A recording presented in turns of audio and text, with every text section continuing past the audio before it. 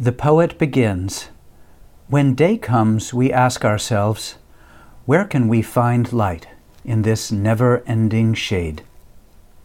Spoke the stunning Amanda Gorton. Because being American is more than a pride we inherit. It's the past we step into and how we repair it. A new chapter begins, and we are faced with the challenge and opportunity of the past we step into and how we repair it.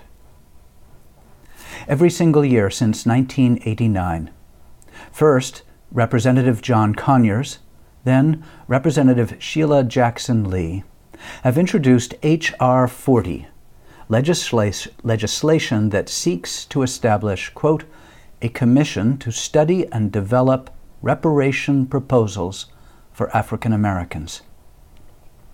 H.R. 40 says, in part, the Commission shall examine slavery and discrimination in the colonies and the United States from 1619 to the present and recommend appropriate remedies. Among other requirements, the Commission shall identify the role of federal and state governments in supporting the institution of slavery, forms of discrimination in the public and private sectors against freed slaves and their descendants, and lingering negative effects of slavery on living African Americans and society. Even though it only calls for a commission to study the past and consider options, in over 3 decades, H.R. 40 has never made it to the House floor, regardless of Republican or Democratic House majority. Why? Because we are not interested.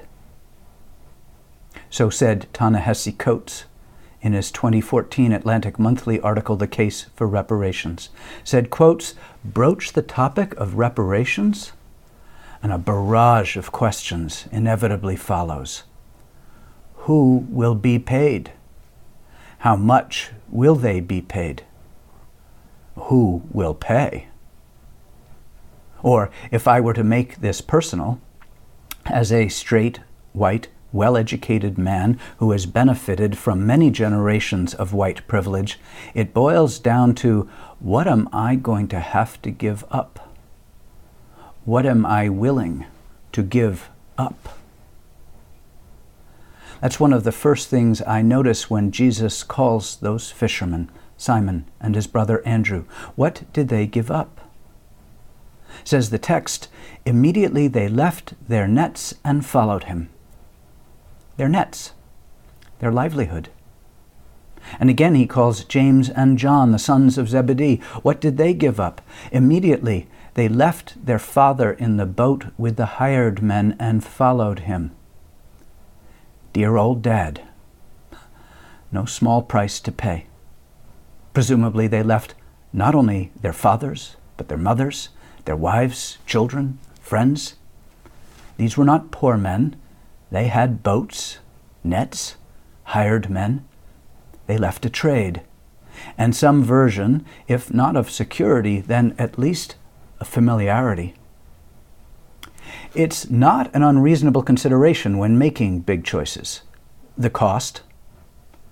But while it's not true in every case, most of the big, courageous decisions we make in life are not choices to give something up, so much as they are choices in favor of something else, in favor of what we might accomplish or of where we might arrive.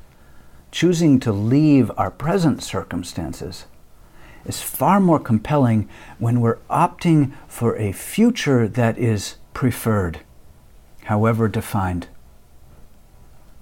Well, said Jesus, I will make you fishers of men, of people. Scholars have pointed out this may not be the missionary call to evangelism we have often heard, to gather the flock, as it were. For when Jeremiah and a number of lesser prophets speak of hooking fish, it's code for overturning the power structures. Is that what Jesus intended, or these fishermen heard? Who knows? We do know that in Luke's version, moments before Jesus called his first disciples, he addressed the congregation in the temple. It says, he unrolled the scroll of the prophet Isaiah and read, "The Spirit of the Lord is upon me, has anointed me to bring good news to the poor, has sent me to proclaim release to the captives, recovery of sight to the blind, to let the oppressed go free, to proclaim the year of the Lord's favor." And he rolled up the scroll and said, "This is fulfilled now." Well, now we're talking. That sounds like a vision a person could choose, even if you realize that for those with privilege, it's going to come at a cost. Elsewhere in that scroll of Isaiah, the prophet says, "If you offer your food to the hungry and satisfy the needs of the afflicted, if you loose the bonds of injustice and let the oppressed go free, your ancient ruins will be rebuilt. You shall raise up the foundations of many generations. You shall be called the repairer of the breach, the restorer of streets to live in." Repairers of the breach. Repair and restore. I believe this is the call. This is the vision, the preferred future for which those fishermen left their nets, their livelihood, and their dear old dad. Says Coates, and so we must imagine a new country. Reparations, said he, by which I mean the full acceptance of our collective biography and its consequences, is the price we must pay to see ourselves squarely. What I'm talking about is more than recompense for past injustices. I'm talking about a national reckoning that would lead to spiritual renewal. End quote.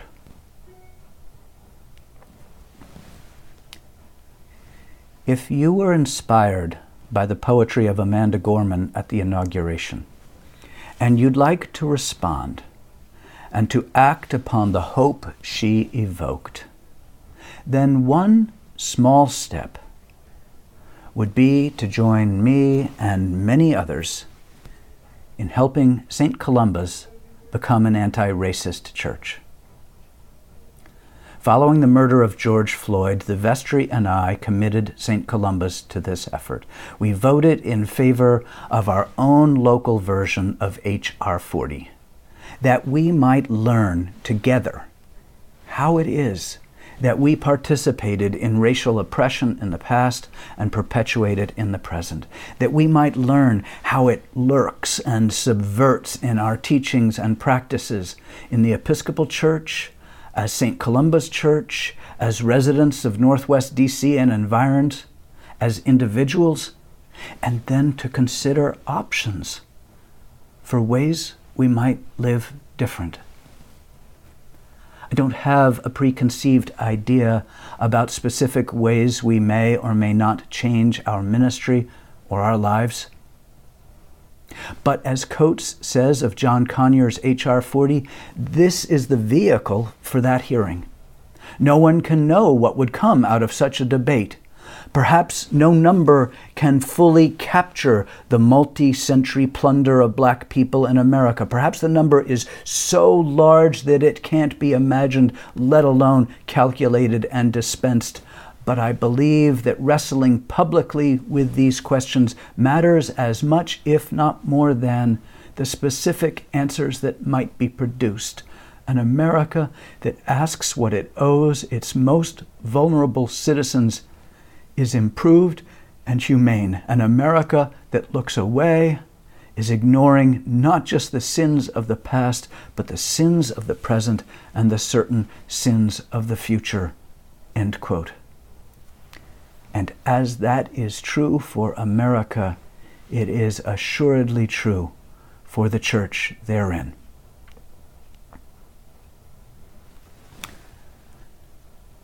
A commitment to being anti-racist as individuals and as a church is so clearly a natural expression of our yes to Jesus' call to discipleship, yes to Jesus' summary of the law, to love God, neighbor, and self, yes to our own baptismal covenant, and yes to St. Columba's vision to live God's love. When I speak of us becoming an anti-racist church, I picture we begin with deep reflection and conversations that many of you have been having over the course of time. Some in recent months, for some of you, a lifetime. A commitment to becoming anti-racist is akin to our intention and commitment to center our life around Jesus Christ, which means to pray, give, practice mercy, to worship, and seek justice. I don't know how it is for you, but for me, being Christian, it's a daily practice with daily intention, daily recentering in God's love, daily generosity, service, and prayer. Given the privilege claimed by white people, baked and legislated into every nook and crevice of our collective life, and given the ways in which almost every aspect of our society continues to affirm and convey that white privilege, especially for us white people, to pay attention and be intentional about being anti-racist, well, this too is a daily practice. I pray the fruit of our evidence, the fruit of our efforts, will be evident in the way we live each day as individuals, at home or work or neighborhood, the way we live as a congregation, and in the outward expressions of our faith through relationships, advocacy, and actions. I anticipate we'll consider everything from our budget and hiring practices to our Sunday school curriculum, our worship, potential partnerships. I pray you'll join me in one of our upcoming congregational conversations. The first is this Thursday evening, or on Sunday, February 21st. This is not a project. There is no end date until the coming of Christ in glory. This is a commitment to a way of living and a commitment to a preferred future. Ched Myers, the preeminent scholar of the Gospel of Mark, exegeting today's passage, explains that in the traditional method of rabbinic recruitment, the student sought the teacher and followed only for as long as it took to attain rabbinic status himself. The call of Jesus, however, is absolute, disrupting the lives of potential recruits, promising them only a school from which there is no graduation. This first call to discipleship in Mark is an urgent, uncompromising invitation to break with business as usual. The kingdom has dawned. The adventure in discipleship begins. Or, in the closing stanza of Amanda Gorman's The Hill We Climb, we will rebuild, reconcile, and recover.